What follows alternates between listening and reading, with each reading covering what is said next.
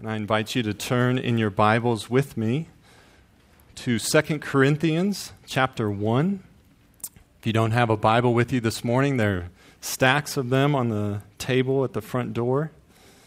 I invite you to grab one and turn with me to hold in your hands the Word of God.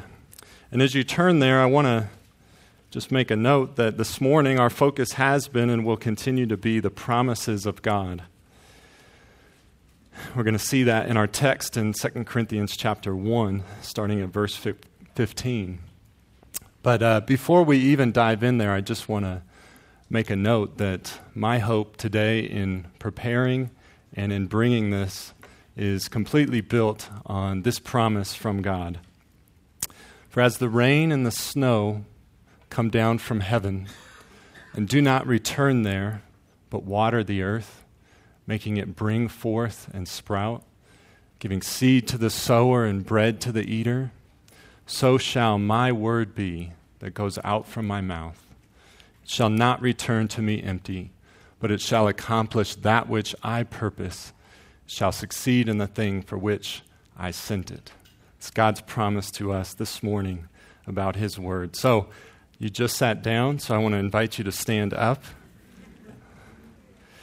to honor the reading of God's word. We're going to read out of 2 Corinthians chapter 1. We're going to read verse 15 down to the end of the chapter. And when I'm done reading, I will say, this is the word of the Lord. And if you are glad this morning that God has given us His word, you respond back to me, thanks be to God. 2 Corinthians 1:15. Because I was sure of this, I wanted to come to you first, so that you might have a second experience of grace. I wanted to visit you on my way to Macedonia and to come back to you from Macedonia and have you send me on my way to Judea. Was I vacillating when I wanted to do this? Do I make my plans according to the flesh, ready to say yes, yes, and no, no at the same time? As surely as God is faithful, our word to you has not been yes and no. For the Son of God, Jesus Christ, whom we proclaimed among you, Silvanus and Timothy and I, was not yes and no, but in Him it is always yes. For all the promises of God find their yes in Him. That is why it is through Him that we utter our amen to God for His glory. And it is God who establishes us with you in Christ and has anointed us, and who has also put His seal on us and given us His Spirit in our hearts as a guarantee. But I call God to witness against me. It was to spare you that I refrained from coming again to Corinth. Not that we lord it over your faith, but we work with you for your joy. For you stand firm in your faith. This is the word of the Lord. Thanks be to God indeed. You can go ahead and have a seat. I want to start again with just a brief word again of prayer, to pray for God's help in what we're undertaking now. So pray with me. Jesus, you said that heaven and earth will pass away, but your words will not pass away. So we pray, Father, that Christ, your Son, would shine forth pure and clear and unobscured from your word. Spirit of God, we pray that you would open our minds to understand your scriptures.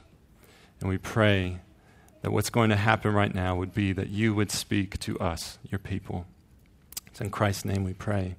Amen. Well, in this section of 2 Corinthians chapter 1, Paul is talking about his travel plans, what he had planned to do, what had changed, what he ended up doing.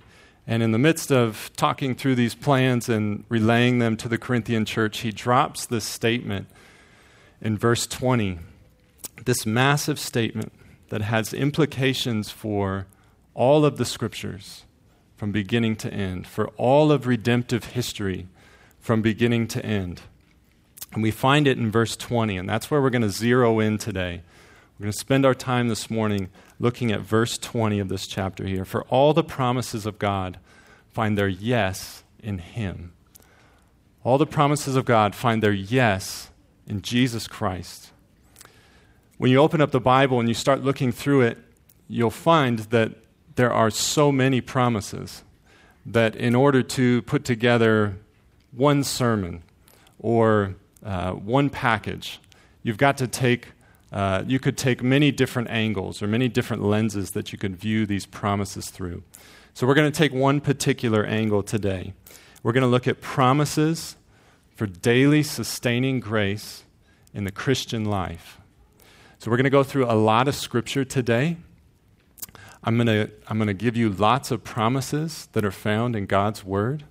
There are too many for you to write them all down, and sometimes I might not even give the reference for all of them. But because I want you to have confidence that these are from God's Word, and because I want you to be able to refer back to them, I have a handout. There'll be a few on the back table, not enough for everyone. There'll be about a dozen, but then we'll send them out this week as well by email so that you can have them and look at them again and know where they are in the Word.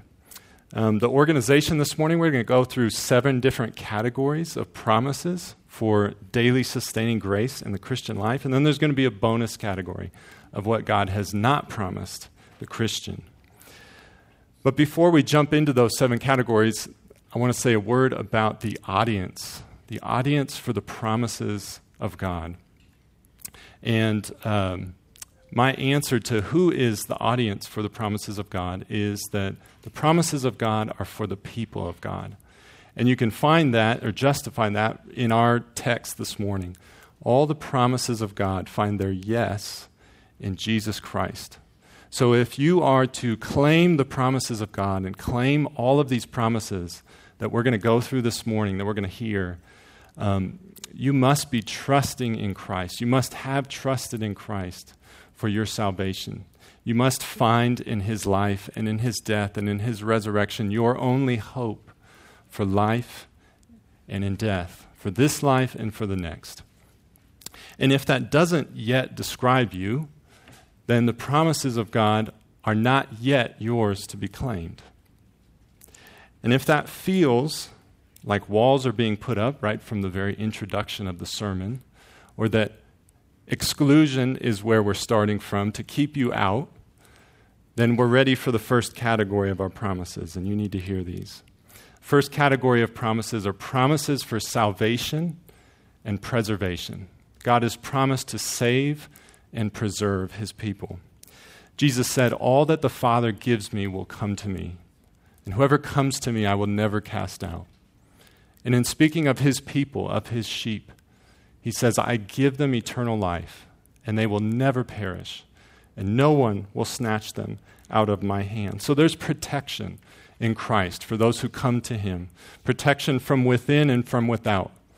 Jesus will never give you up, and He will never allow anyone to take you away from Him.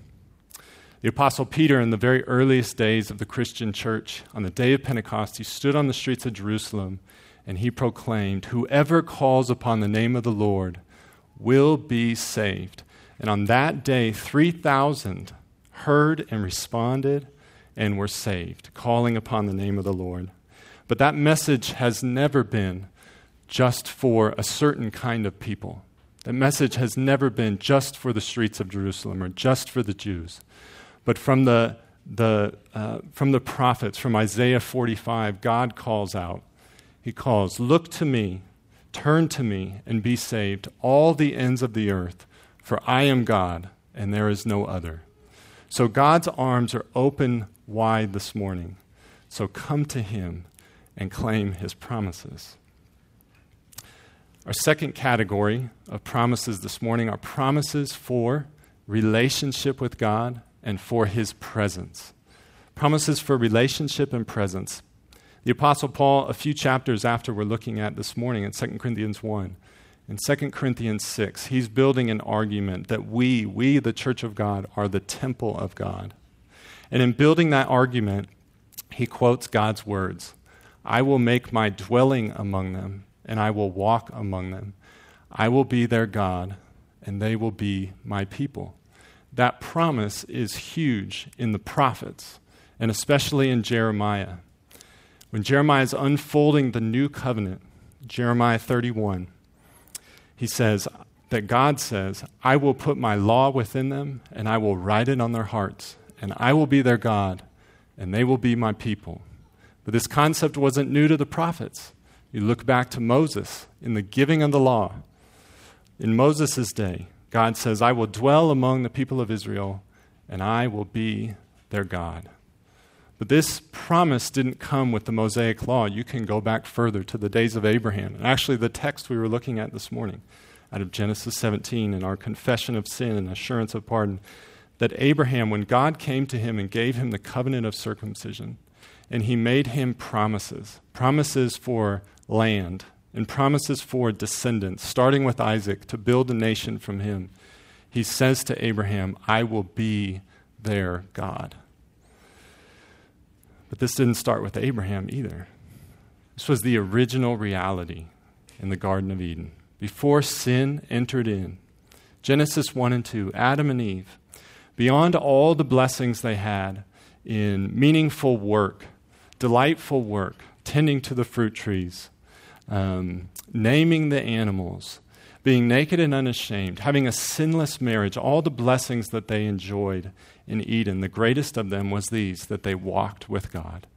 They had intimate fellowship with God in the garden. Sin broke that fellowship, and that intimacy was replaced by warrior angels at the gate with flaming swords that communicated to them, keep out. And you can read the whole rest of the Bible, the whole rest of the scriptures, as restoring what was lost in Eden, and that intimate fellowship, to belong to God and for him to belong to you and to be with him in a real and personal and intimate way. Well, we've applied some promises here that were made to Israel, and we've taken them and we've applied them to ourselves as the New Testament church, primarily Gentiles, I expect. And I want you to understand that this is intentional and that there's good reason for it. So I want you to turn in your Bibles with me. If you're in 2 Corinthians 1, you don't have to go far. Turn over to 2 Corinthians 6. As I mentioned earlier,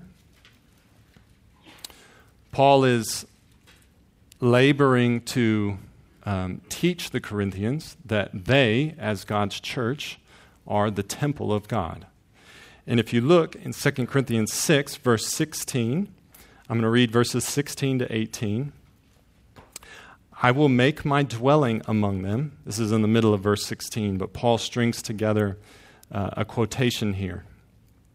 I will make my dwelling among them and walk among them, and I will be their God, and they shall be my people. Therefore, go out from their midst and be separate from them, says the Lord, and touch no unclean thing.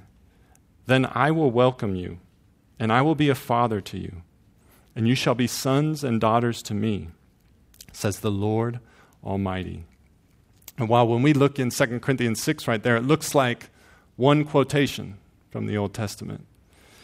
It's actually a conflation of at least 5 or 6.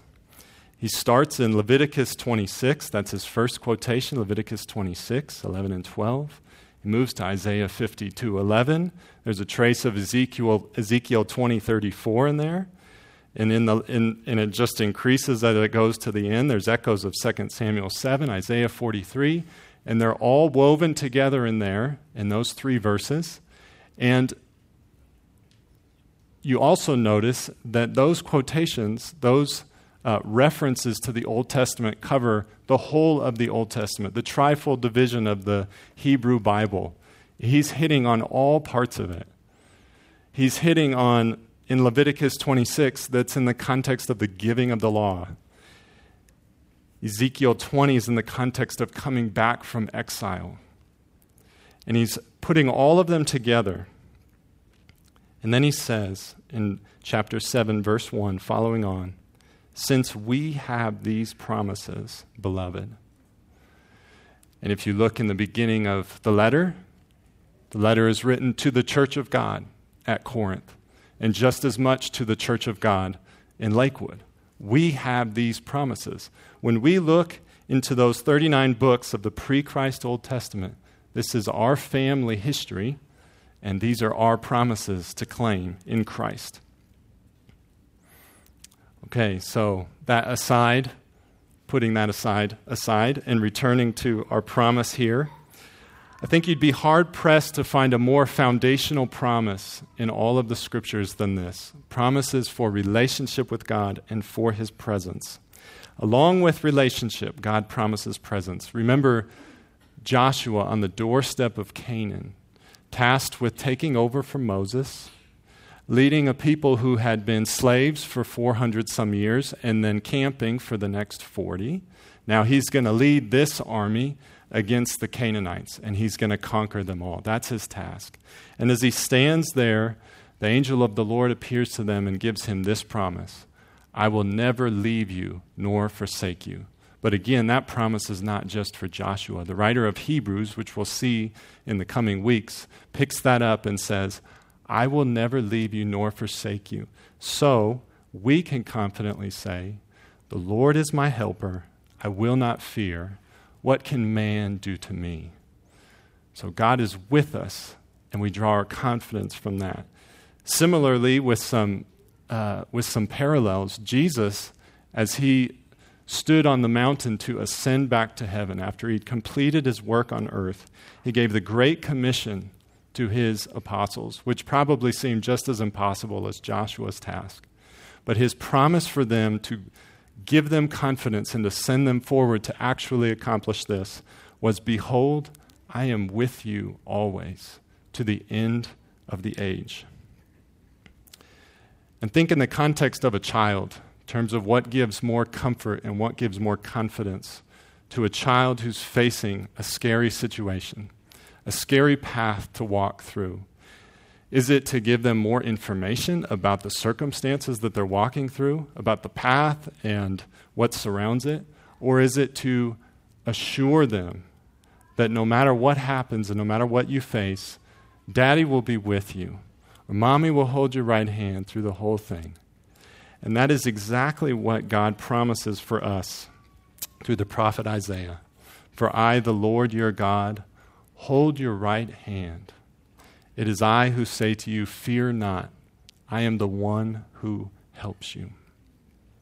These promises from God, I will be your God, you will be my people, and I will be with you, and I will never leave you nor forsake you. These have to be secured in Christ. To link back with our main text today, all the promises of God find their yes in Jesus. It has to be so for these promises. We can see it here so clearly. That for God, holy as He is, righteous as He is, transcendent as He is, to stamp His name on the people that we are, to stamp His name on us, that we would be known by His name and belong to Him and He belong to us, something has to be brought together. Something profound has to happen. It was clear from Genesis 2 that a divine rescue was necessary, and a divine rescuer who is Jesus Christ. Well, we need those promises first, because God explicitly promises something else for us in the Christian life, namely our third category, which is that God promises difficulty and He promises hardship for the Christian life. David wrote, many are the afflictions of the righteous, but the Lord delivers him out of them all. And David lived that again and again, didn't he? He was teaching from experience. The Apostle Paul, likewise, when he wrote to his protege Timothy, indeed, all who desire to live a godly life in Christ Jesus will be persecuted.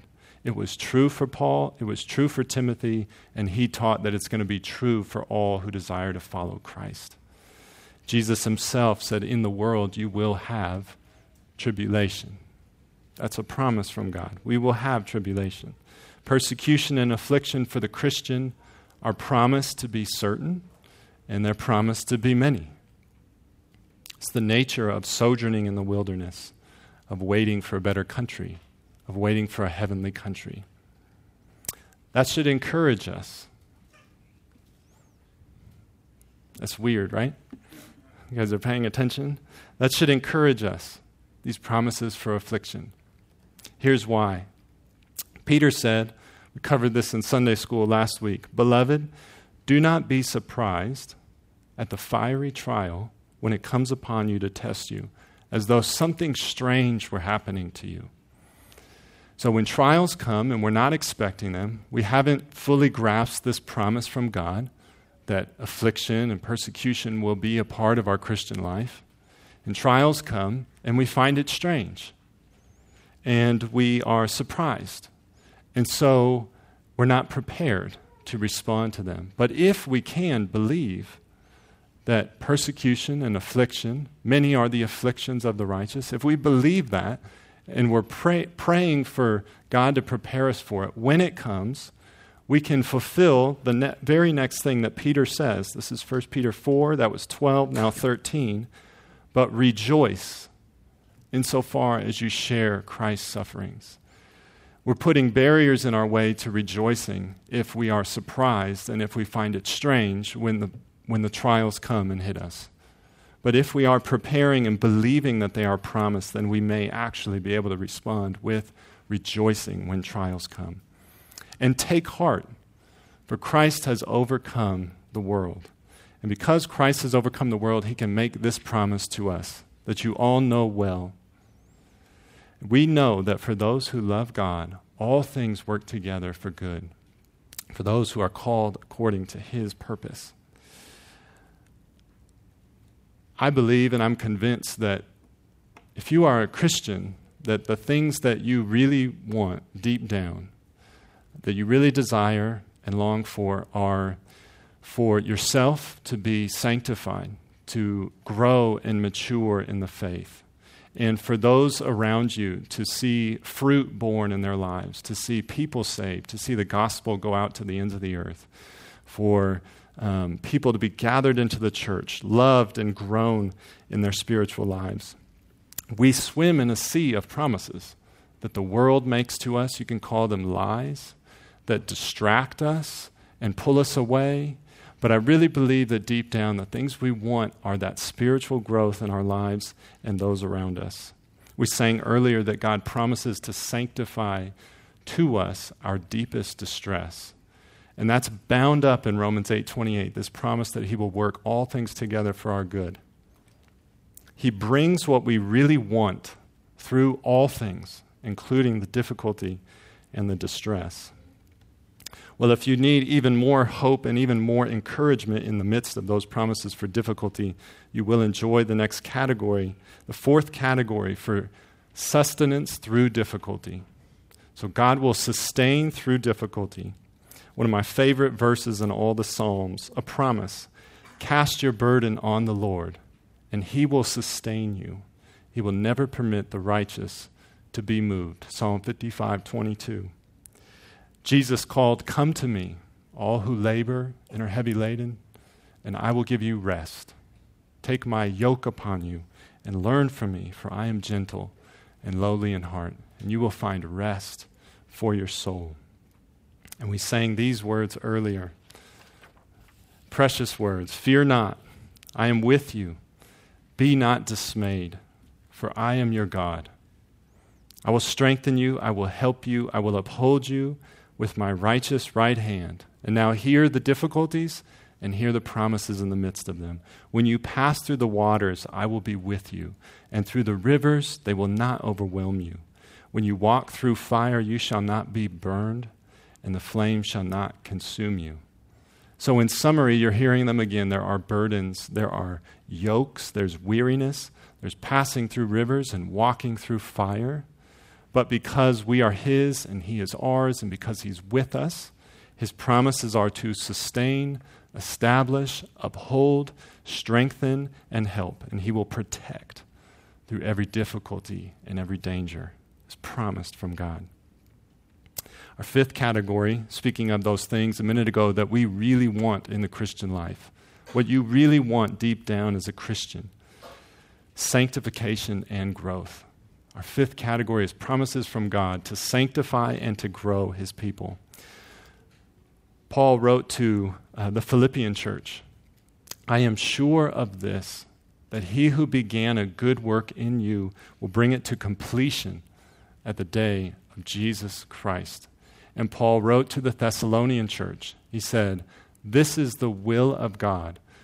We as the church, rightly so, spend a lot of time thinking about and praying for and talking about the will of God, wanting for it to be established, wanting for us to be able to discern it in our own personal lives and in our church.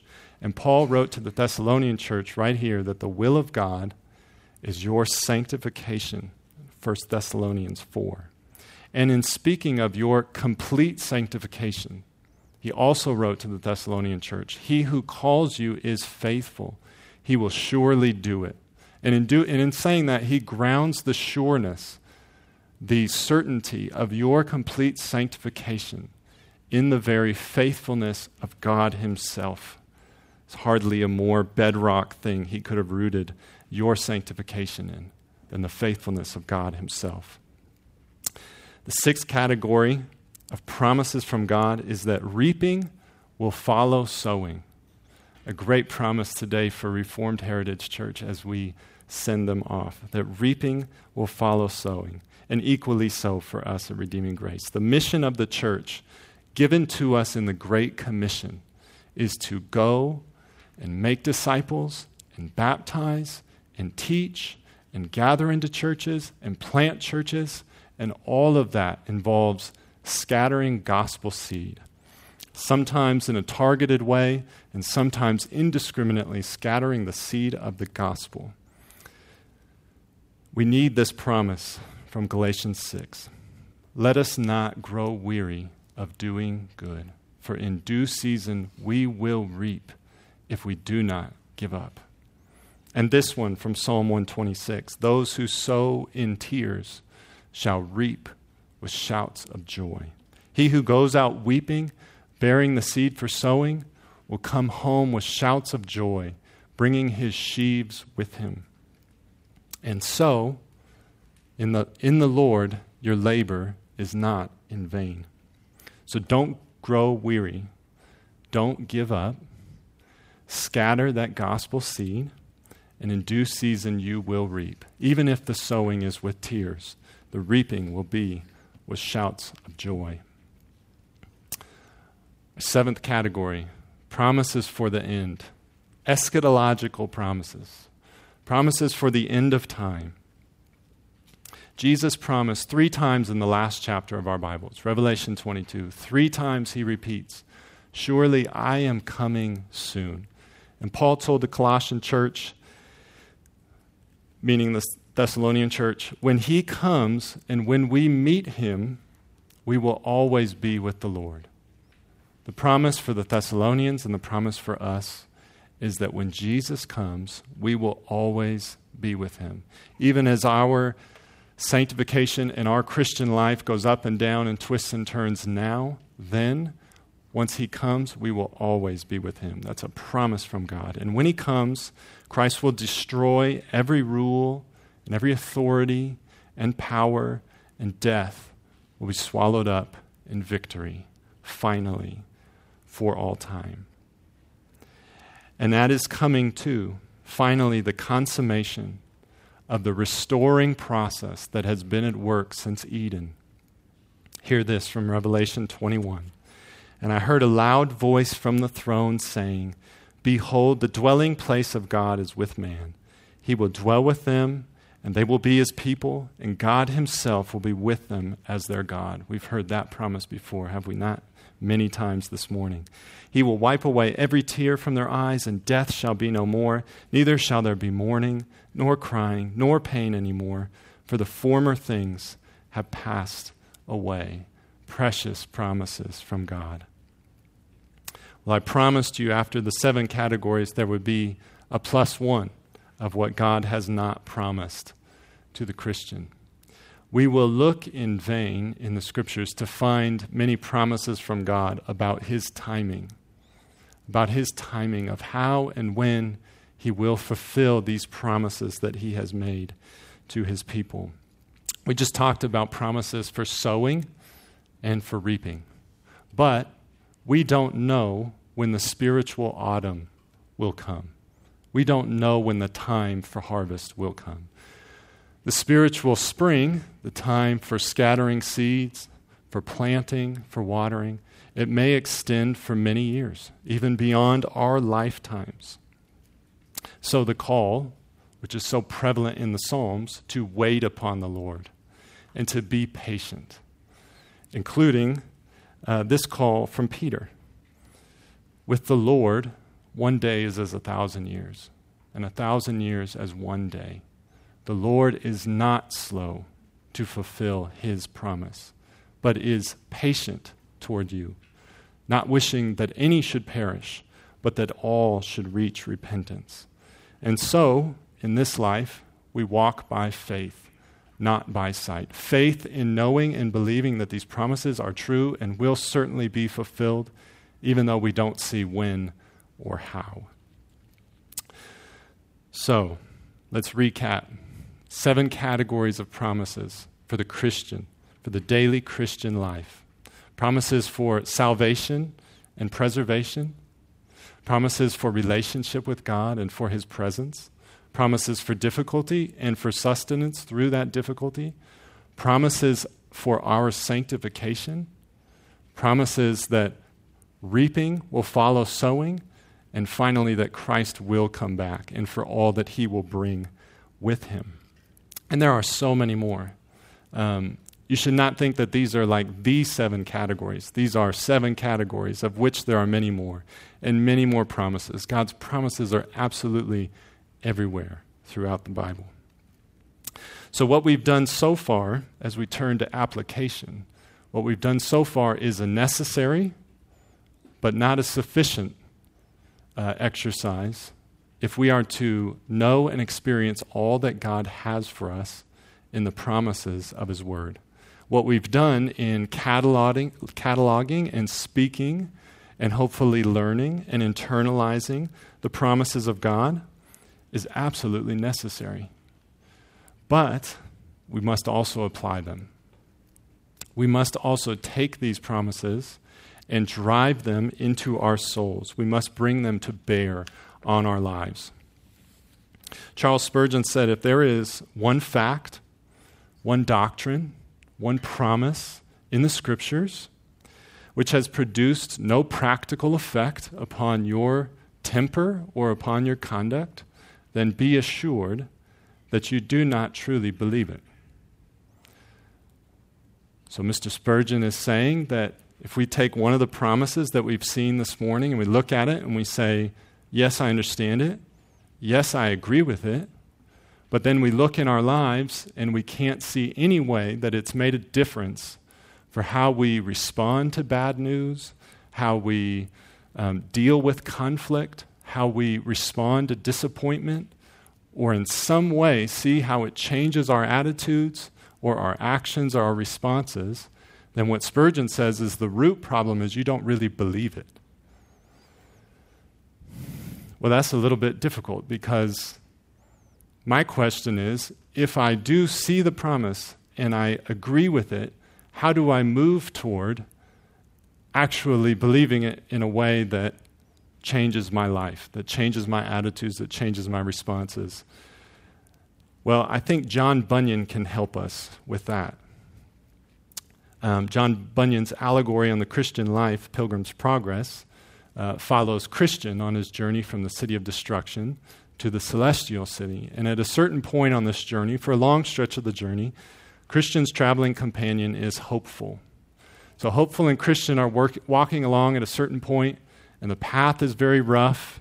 Christian's feet are hurting, and so they look to the side, and there's another path, and it's paralleling the path they're on. They know this to be the right path, the narrow road, but they look over, and this path looks more pleasant, and it's heading in the same direction. So let's hop over to that path, and they do.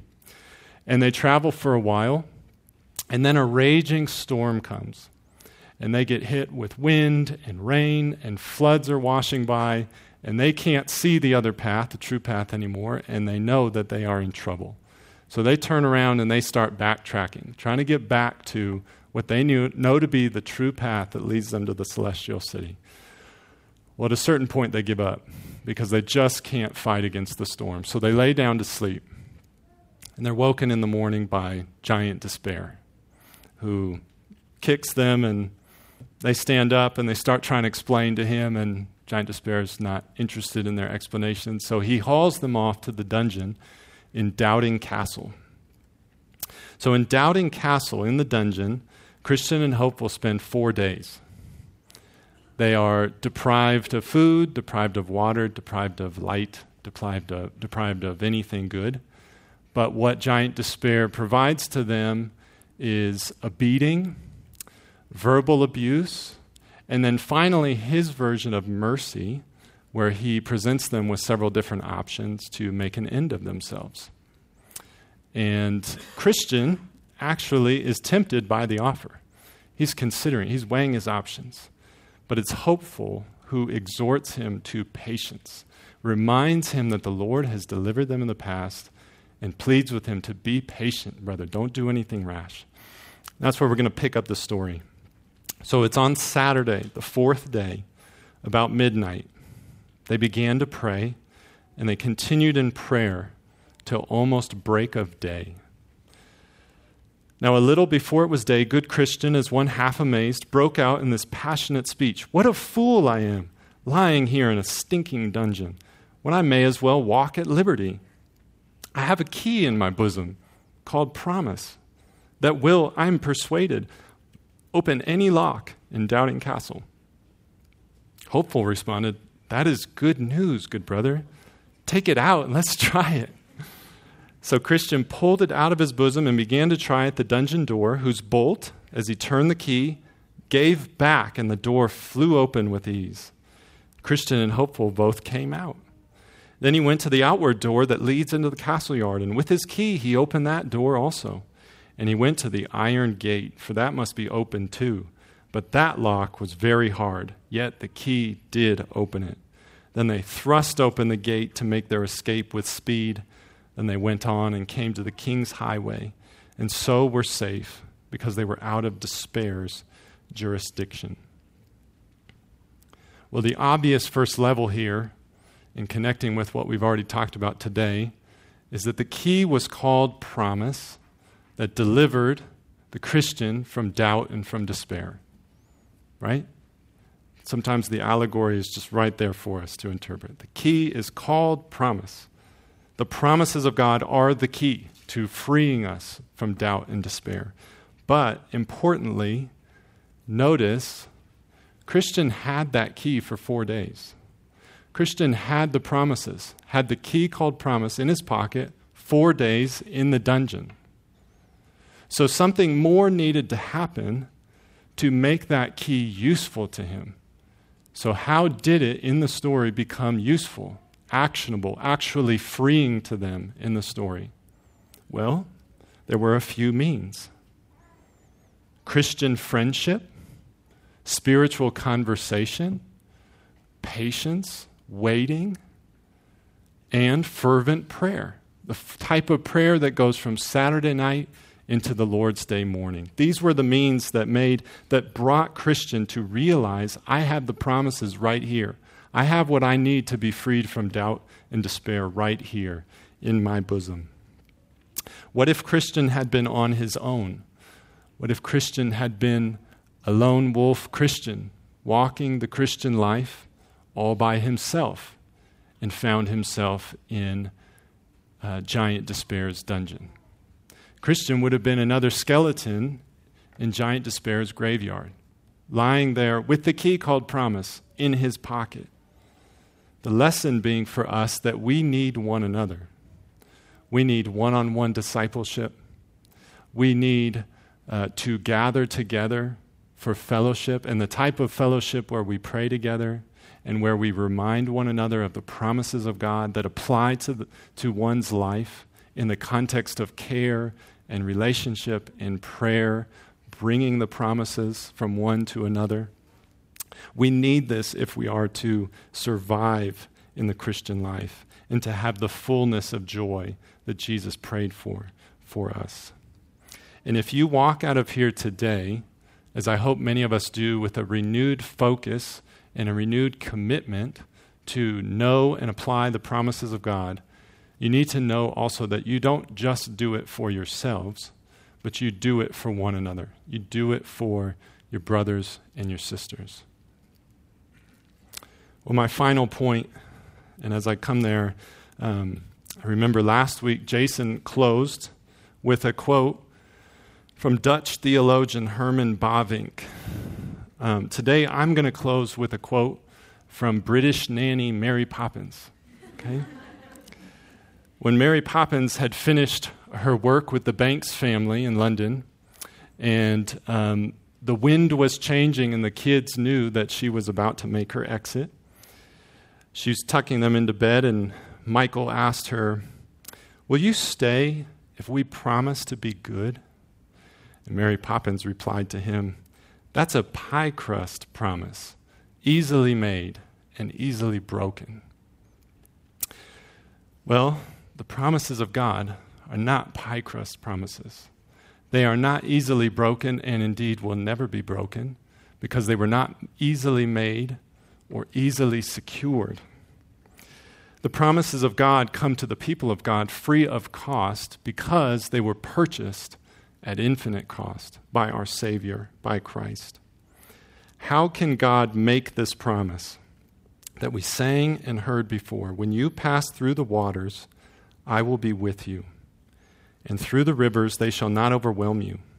When you walk through fire, you shall not be burned, and the flame shall not consume you. How can God make that promise to us? God can promise that the waters will not overwhelm us because the flood of God's justice overwhelmed Christ at the cross. God can promise to us that the flame will not consume us because the flame of God's wrath consumed Jesus Christ at the cross. The flood of God's justice collided with his mercy at the cross. The fire of God's wrath collided with his love and his mercy at the cross. And the collision was in the body, even in the soul of Jesus Christ, the God-man, as he hung on the cross. And that's what it took to secure the promises of God for us that we delight in this morning. A couple months ago, we heard in teaching from Hebrews chapter 7 that Christ is the guarantor of a better covenant. And we learned that morning, at least I learned that morning, that means that Christ is our surety. He is the one who guarantees this new covenant. Many grand promises have been made throughout history by many different political systems, leaders, economic lines of thought, and they have fallen flat and not been fulfilled, but have often resulted in the opposite things they promised, because their guarantors, those who guaranteed them, couldn't secure them. They were making promises that they couldn't guarantee, but not so for the Christian. Jesus Christ, our surety, is the same yesterday, today, and forever. By him, all things were made, and in him, all things hold together. And he upholds the universe by the word of his power. And all the promises of God find their yes in him. Amen. All glory be to Christ. Let's pray together. God, we pray that you would drive your promises into our hearts and into our minds. Help us to know them. Help us to cherish them. Help us to find hope in them and share them with one another in the context of care and relationship and prayer. Help us to know and believe these promises and exhort one another with them. Like you did for Abraham, we pray that you would make us grow strong in the faith as we give glory to you, fully convinced that you are able to do what you have promised. We pray all these things in Christ's name. Amen.